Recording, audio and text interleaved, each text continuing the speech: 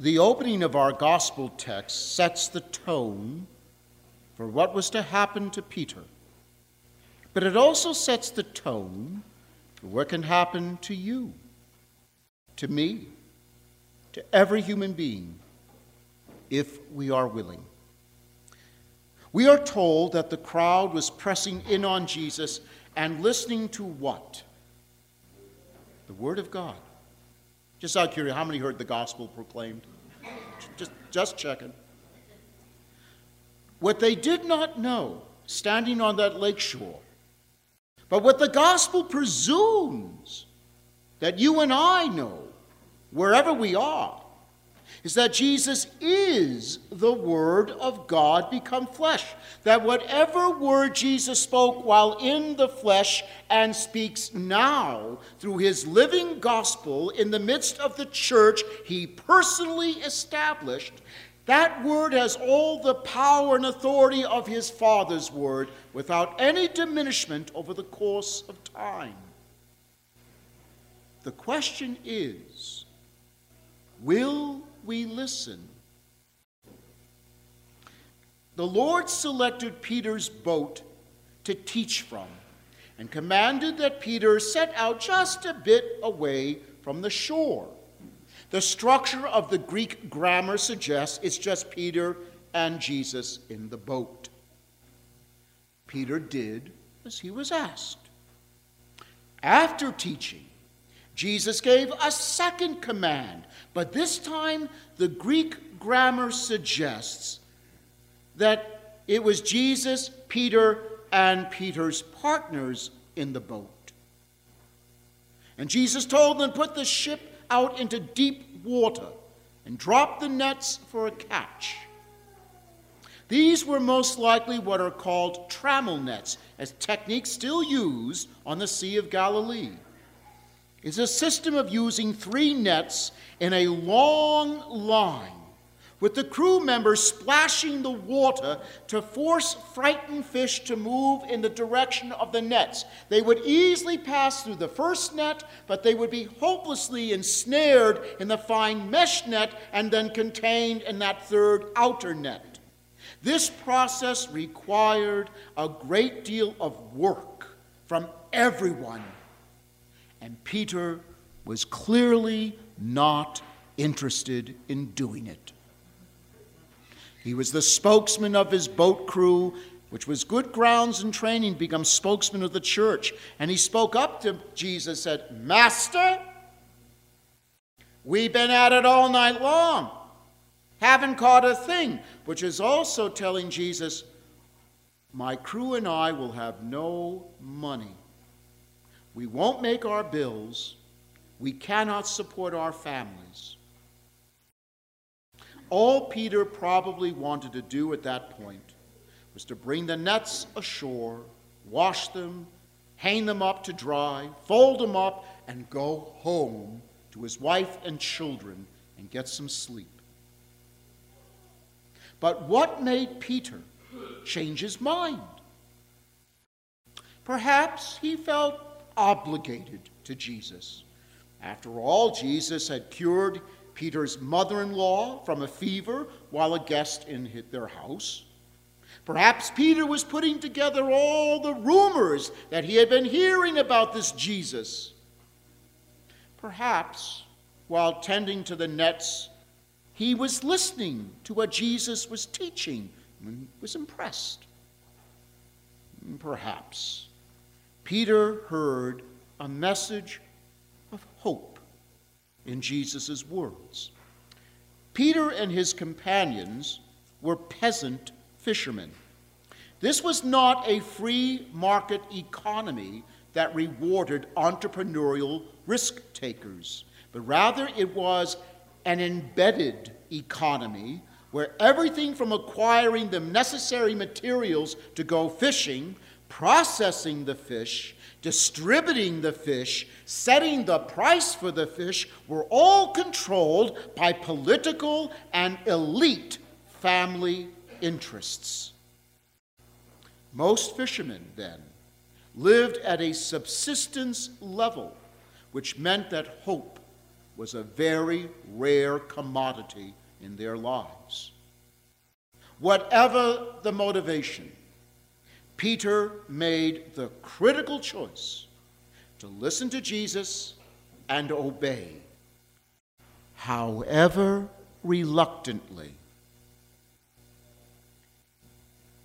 Each of us came into our church this morning with concerns about our lives, the lives of our loved ones, perhaps worried about our jobs, maybe worried about our health or the health of a loved one. We each have our set of problems, our worries and anxieties. And perhaps we entered today tired, maybe even exhausted,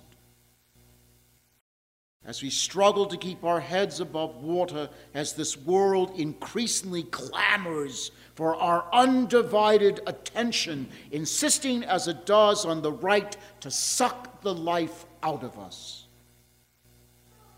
Perhaps, like Peter, we too need to be infused with hope. Jesus asked Peter to step outside of his demanding world for just a bit and take his boat to where? Deep waters. The Hebrew sense is into the chaos. And Jesus asks us to step outside just a bit from the demands of our world. The Lord wanted to open up an entirely new world for Peter. He wants to do the same for each of us. Now, it is, of course, a risk to step outside of what we are used to, what we have become comfortable with, what we think is normal, even if it's brutal and oppressive. But Peter and his companions did. They trusted in the Lord's words, and the catch of fish was too great for their boat, and they needed the assistance of their partners in the other boat, and both boats were in danger of sinking. Peter was overwhelmed by the experience, physically, emotionally, spiritually. He realized he was in the presence of someone, something, totally other to himself, totally beyond his comprehension.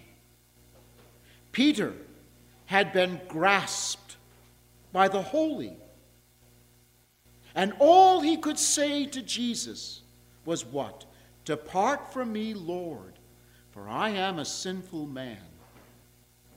But that was growth.